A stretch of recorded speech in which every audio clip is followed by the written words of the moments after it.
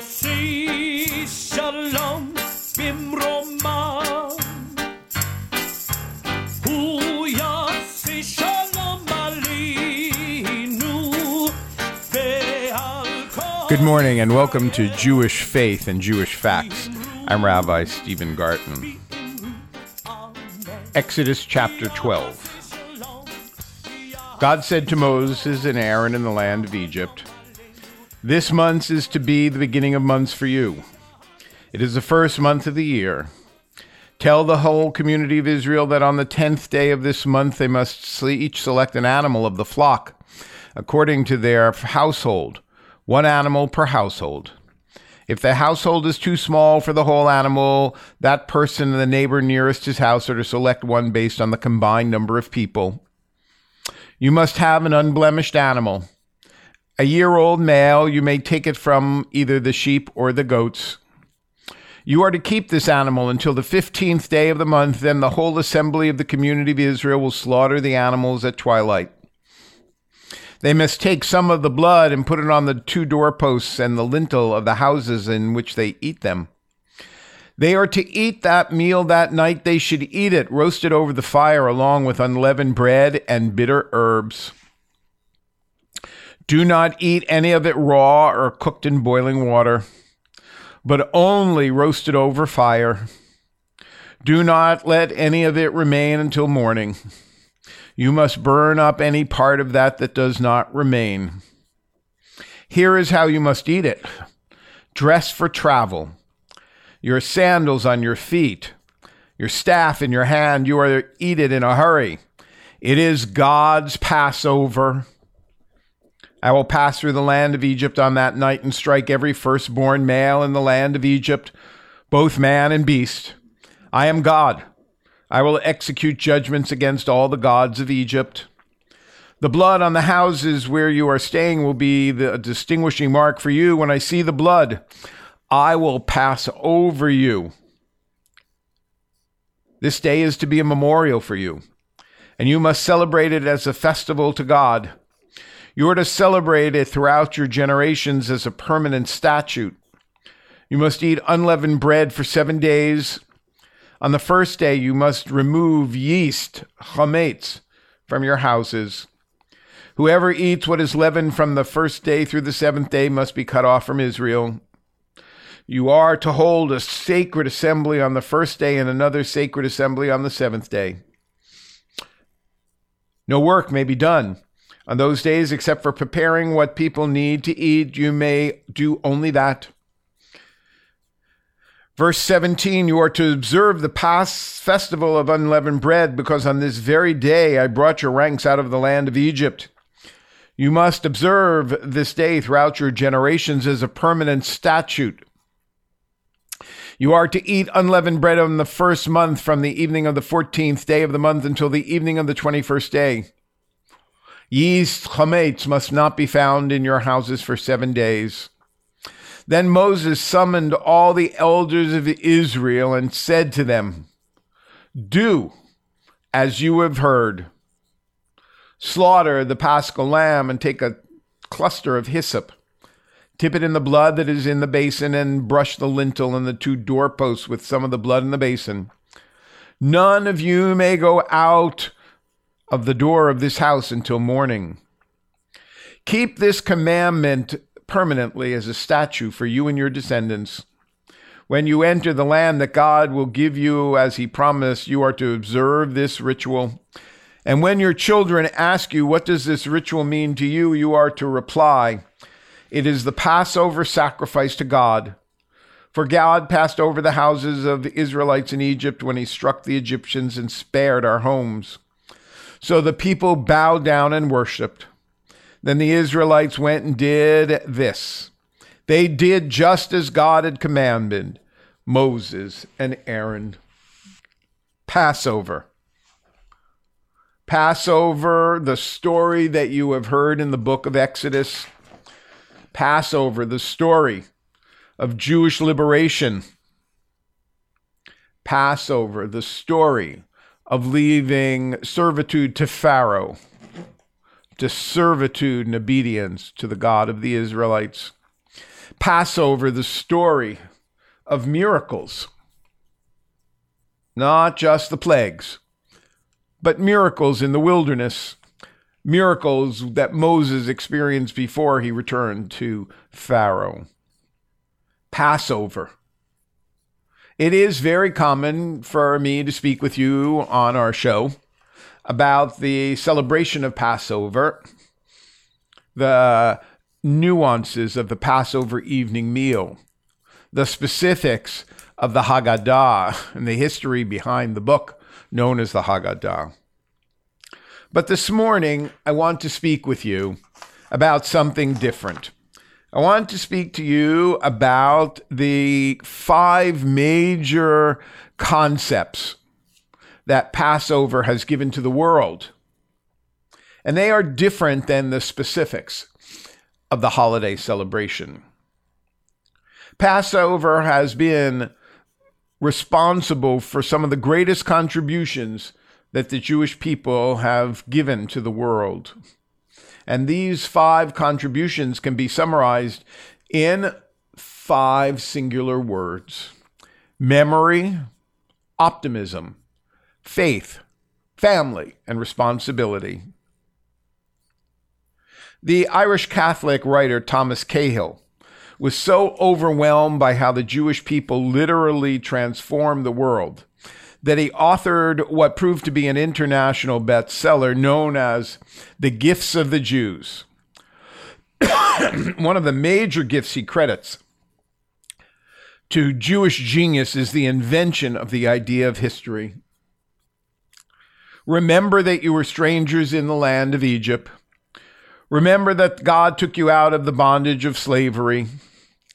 Remember, Zachor is the biblical mandate that has never seemed more important to anyone else before the Jewish people came on the scene. It was the Passover story that initiated a commitment to memory. In our own time, Henry Ford was famous for his belief that history, as he would say, is bunk. The Ford Motor Company is also famous for producing the Edsel, and both were probably equal stupid blunders. History is the only way we can learn from the past. History allows us to grow by standing on the shoulders of the giants that came before us. Make a mistake once and you're human. Never learn from what happened before and you're brainless. That is why it is so important to heed the famous words of George Santayana: those who do not learn from the past are condemned to repeat it. We know today how horrible it can be to live without a personal memory of events that preceded. For an individual, we have a name that fills us with terror: Alzheimer's. It is a disease we fear perhaps even more than death, because it leaves us living corpses. Strangely enough, we don't have a similar word for the condition that describes ignorance of our collective human past. Knowing what came before is almost as important in a historical sense as it is in a personal one. Only by being aware of our past as a people can our lives become filled with purpose and meaning. Memory links our past to our future. It turns history into destiny. Learning to treasure it was the first step in our climb to the ladder of greatness. To study the Passover story in depth is to recognize that the most difficult task Moses had to perform was not to get the Jews out of Egypt, but to get Egypt out of the Jews. They had become so habituated to their status as slaves, they lost all hope that they would ever improve their lot. Without hope, they would have been lost as a people. The true miracle of Passover and its relevance throughout the ages is the message that with God's help, no difficulty is insurmountable. A tyrant like Pharaoh could be overthrown. A nation as powerful as Egypt could be defeated. Slaves could become free. The oppressed could break the shackles of their captivity, and anything is possible if only, as the story suggests, we dare to dream the impossible dream. In the United States, the story of the Great Seal, a particularly relevant chapter, is the imagery suggested by Benjamin Franklin in August 1776. He chose the dramatic scene described in Exodus, where people confront a tyrant in order to gain their freedom. Pharaoh, sitting in an open chariot, a crown on his head and a sword in his hand, passing through the divided waters of the Red Sea in pursuit of the Israelites, raised from a pillar of fire in the cloud, expressive of the divine presence and command, beaming on Moses, who stands on the shore and extending his hand over the sea, causes it to overwhelm Pharaoh. That is the picture that's painted by America's Great Seal. The motto he suggested, words based on the Passover story, inspired George Washington and the founding fathers of the American colonies to rebel against their British oppressors. Franklin suggested that the motto of the American Revolution to be rebellion to tyrants is obedience to God. It was the biblical record of Exodus that enabled the spirit of optimism to prevail for the followers of Martin Luther King Jr. in their quest for equal rights, because they were stirred by the vision of Moses leading his people to the promised land.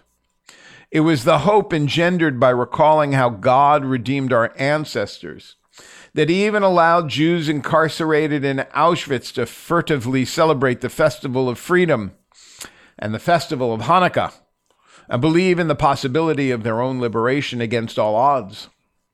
The optimistic spirit, based on our miraculous history as a people, is the second gift that Jews have given through the Passover story to humanity and defines our identity as a people of faith. The third great gift of the Jewish people through the story of Passover is the importance of faith. A pessimist, it's been said, is someone who has no visible means of support. Jewish optimism is rooted in a contrary notion, a firmly held belief that we are blessed with support from above by a caring God. And a faith in a personal God gives us faith in ourselves, in our future, and in our ability to change the world.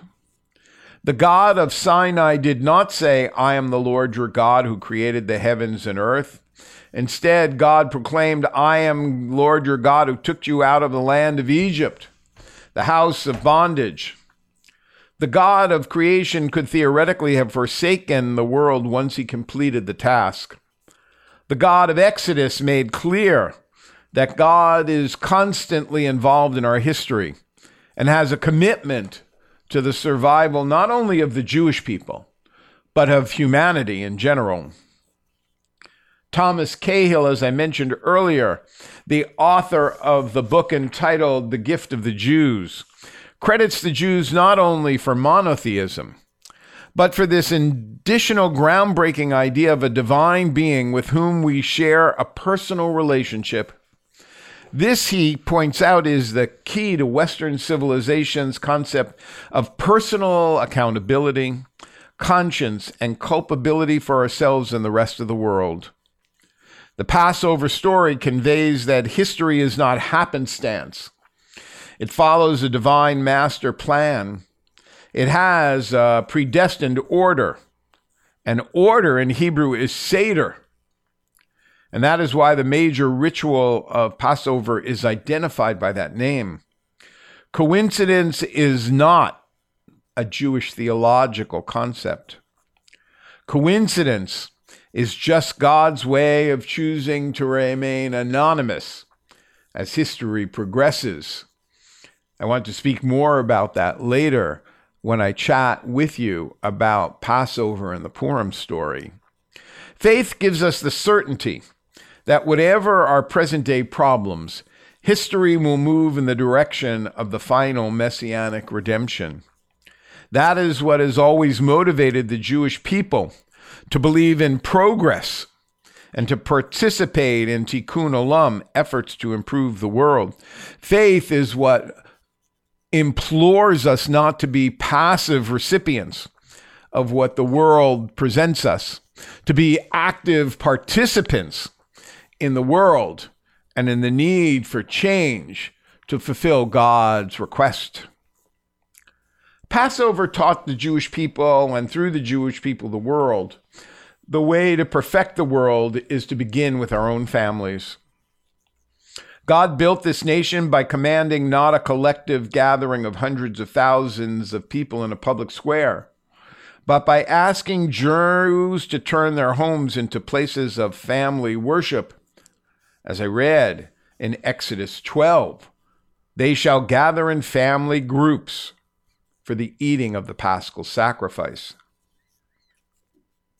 The Seder is devoted primarily to the gathering of family and friends and to the answering of questions of children.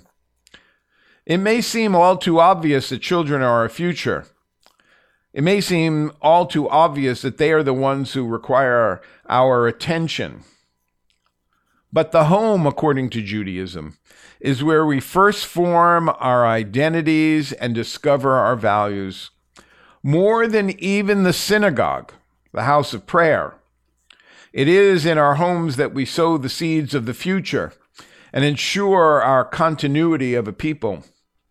No wonder then that the ancient commentators pointed out that the first letter of the Torah is a bet, the letter whose meaning is also house. Bayit. All the Torah follows only after we understand the primacy of the family. As often happens, important values are mocked by those who don't share them. It's not uncommon, certainly in an older time and in earlier days, that the world would mock Jewish parents for their overprotectiveness and their child-centered way of life. But they are the ones chiefly responsible for the extraordinary achievements of their progeny. At the Seder table, the children are encouraged to be the stars of the evening, and their questions are treated with ultimate respect. That is the first step to developing Jewish belief, Jewish faith, Jewish commitment to memory. It is the first step in conveying to children the importance of asking questions and searching for answers, even if the answers are not so clear-cut. One serious question begins to be asked as we prepare to celebrate our divine deliverance from the slavery of Egypt. We thank God for getting us out. But why did God allow us to become victims of such terrible mistreatment in the first place? Remember how the Torah says it in the beginning of Exodus? I'll read it to you, although I'm sure many of you already know. A new king who had not known Joseph came to power in Egypt. He said to his people, "Look, the Israelite people are more numerous and powerful than we are. Let us deal shrewdly with them, otherwise they will multiply further. And if war breaks out, they may join our enemies to fight against us and leave the country." So the Egyptians assigned taskmasters over the Israelites to oppress them with forced labor. They built Pithom and Ramses as supply cities for Pharaoh. But the more they oppressed them, the more they multiplied and spread, so the Egyptians came to dread the Israelites. They worked the Israelites ruthlessly and made their lives bitter with difficult labor in brick and mortar and in all kinds of field work. They ruthlessly imposed all this work on them. Why is it that God makes the transition between the Jews who have come to settle in Egypt and find food to satiate their hunger from the famine in the land of Canaan. The Jews who are the descendants of Joseph and his brothers who have risen to high ranks. Why is it that God allowed in the story of the Jewish people them to become victims of such terrible mistreatment? A remarkable answer becomes evident in numerous Torah texts. We were slaves in Egypt, and so we have to have empathy for the downtrodden in every generation. We were slaves in Egypt, so we have to be concerned with the rights of strangers, the homeless, the impoverished. We experienced oppression, and so we must understand more than anyone else the pain of the oppressed. The tragedy of our encounter with injustice was no small measure meant to prepare us to serve throughout all future generations as spokespeople for those whose pain we can personally identify. Some would even suggest that the purpose of Jewish suffering was to turn us into a people committed to righting the wrongs of the world, to become partners with God in making the world worthy of final redemption. And of course, others would suggest that is why we are so disliked. That is why we are so persecuted. That from the midst of slavery, from the degradations of slavery, we have called out for the righteousness to be acted upon. From the suffering, we turned into a people whose clarion call was to right the wrongs of the world. From a people under the yoke of the god of Egypt, Pharaoh, we emerged to be partners with God in making the world worthy of a final redemption. And so we begin the Seder by inviting the hungry and the homeless to join with us.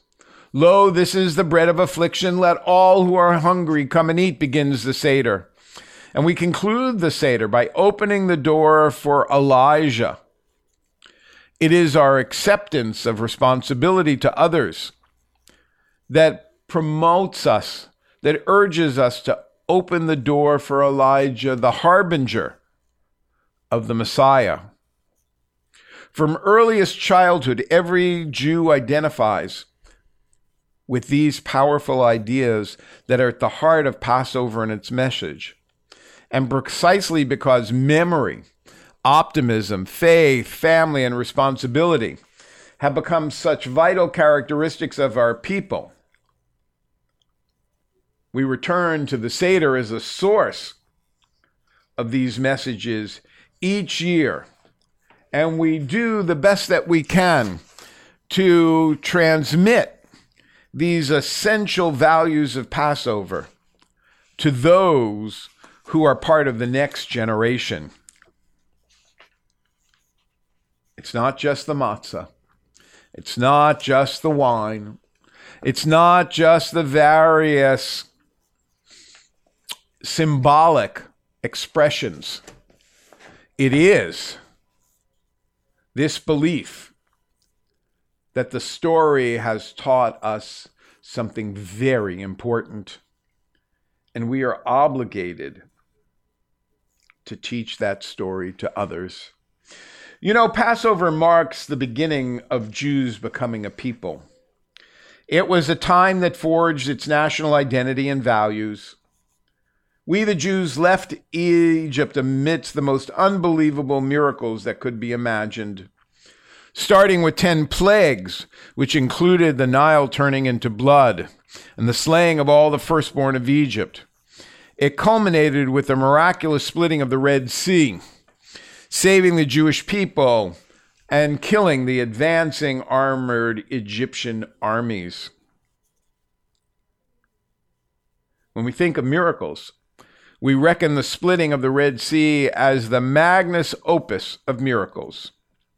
Perhaps that's because of the variety of ways it's portrayed in movies, comic books. Perhaps that's because we have such powerful visuals. Perhaps it is because each of us can place ourselves at the shores of the Red Sea and visualize the tremendous supernatural occurrence. From this exodus, our national character was formed. Our unswerving belief in the God of gods, the King of kings, that is where it was founded and continued with each generation. Passover was the time that our belief in God was developed beyond a mere intellectual concept. Through the open miracles that our far ancestors witnessed, our national identity became firm and unyielding, and our individual belief became unshakable. Passover serves as the foundational story of our people. And all of this was due, according to the text, to the massive occurrence of miracles during the time of the Exodus from Egypt. Now, there are other stories that speak of miracles. For example, during the time of the holiday of Purim, miracles existed. But that miracle in that story was clearly less understood. It's during Passover that we learn that God unquestionably rules the world. God alone possesses the ability to change nature. He changes the hearts of kings and rulers. God is the ultimate cause, the story teaches us, and we see the effects. We see that God offers us two ways to effect change. One is through the suspension of nature. The other is within the natural process. Miracles through the suspension of nature, such as the splitting of the Red Sea, impress upon us God's ability to rule the world in a very absolute and undeniable manner. Water, whose nature is to fall, change, and stand like a stone. This is a major change in the nature of water. It is not water as we know it. It is similar to water, but not exactly water, since it does not fall. The nature of water during this splitting of the Red Sea changed, then later reverts back to its own original form. The second form of miracles, the ones that occur within the nature but without nature changing, shows us something different. Perhaps we are not overtaken or initially impressed by them, since they are not evident as miracles. However, they show the complete compatibility of nature to perform the will as God established it. In this form of nature, nature does not change. The laws and rules of nature are in effect, yet the logical outcome of nature is changed. What should have happened didn't. Instead of nature being changed to produce results that comply with the will of God, nature complied with the will of God to produce results that were compatible with that which we expected. Passover is more than what we eat. It's more than what we say. It is 5 important concepts and a lesson about miracles. For Jewish Faith and Jewish Facts, I'm Rabbi Stephen Garten, wishing you shalom. You can hear a podcast of this program on the CHRI website or on iTunes. Good morning and have a good day.